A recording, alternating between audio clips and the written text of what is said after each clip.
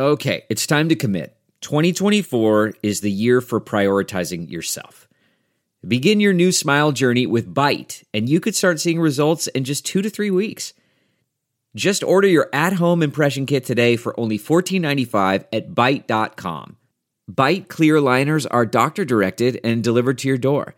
Treatment costs thousands less than braces, plus they offer financing options, accept eligible insurance, and you could pay with your HSA, FSA. Get 80% off your impression kit when you use code WONDERY at Byte.com. That's BYTE.com. Start your confidence journey today with Byte. Who's profiting off China's bride prices? The practice defies easy categorization. Published by Sixth Tone. Written by Li Yongping. Narrated by Elise Ribbons.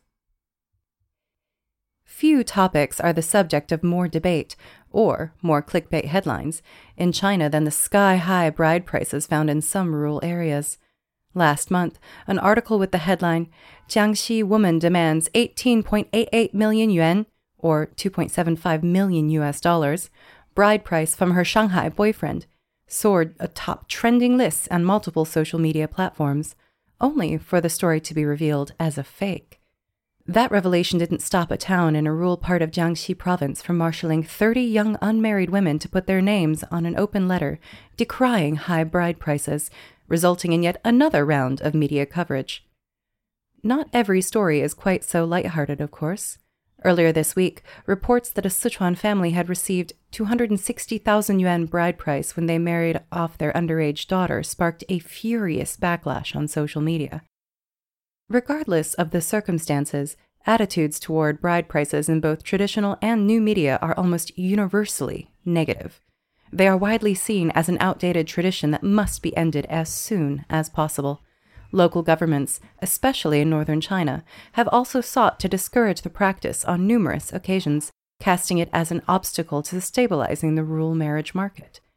And yet, the practice persists. One reason for the apparent durability of bride prices is their diversity. They can vary widely by region and are tightly bound to local community norms and lifestyles. To understand the scale of the issue, it's important to first define what bride prices are and how they are used. In traditional Chinese culture, the practice had a strong ceremonial connotation. They were a means of regulating marital relationships by subjecting them to ritual conduct.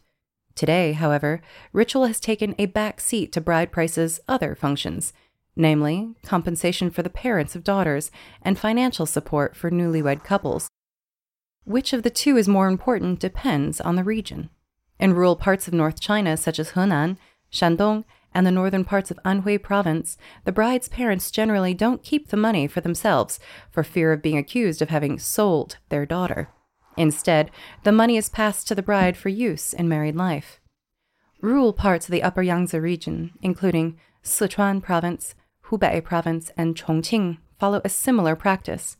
In these areas, the bride price is typically passed on to the bride, and her parents might be given an additional dowry when she marries, usually equal to that given by the groom's family.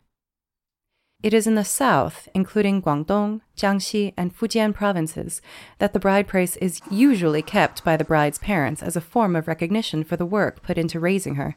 Indeed, in these regions, bride prices are often instead referred to as child-rearing money or breast milk money.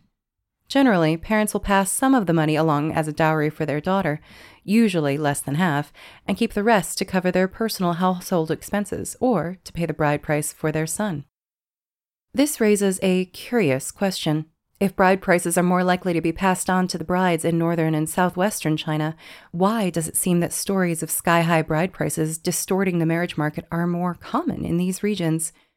Based on my research, bride prices indeed tend to be highest in rural Henan and the northern parts of Anhui, and especially on the Huanghuai plain that stretches across the two provinces.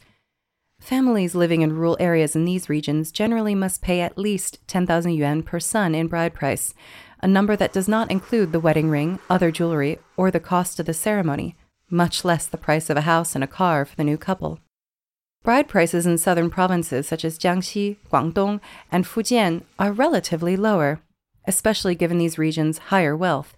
For example, during a research trip to a central part of Guangdong province, I found that bride prices were only around 10,000 yuan to 20,000 yuan. Prices in Jiangxi are somewhat higher, but still generally between 20,000 and 30,000 yuan. Bride prices are lowest in the southwest, as the absence of any formalized rules means that if the sum, if it is given at all, is generally decided on a case-by-case basis. On a research trip in rural Sichuan, I found many cases in which women's family would ask for a high bride price, only to be turned down by the man's parents. If worst comes to worst, then don't marry her, was a common refrain. Ironically, one of the biggest reasons why bride prices are relatively costlier in regions like North China is the practice of passing the money on to the bride. Because the money ultimately goes to their daughter and her husband, the bride's parents cannot be accused of selling their daughter for money and feel free to drive a hard bargain. Local cultural norms that hold parents responsible for helping their sons marry only give the families of brides more leverage. In the South, if a bride's parents pushed for a higher price, they could be accused of treating their daughter like a commodity. The other factor pushing bride prices up in northern China is the region's relatively closed marriage market. Generally speaking, the expectation to marry a local increases competition and drives up the bride price. In general, the marriage market in rural northern China is limited to the surrounding areas. Locals generally want their children to find someone from nearby, usually from the same county, which is an important factor behind the higher bride prices there. In short, the issue of bride prices is more complicated than it may seem at first. If the practice is to be eliminated, or even just ameliorated, it's important to look beyond the headlines about sky-high prices and at the underlying logic.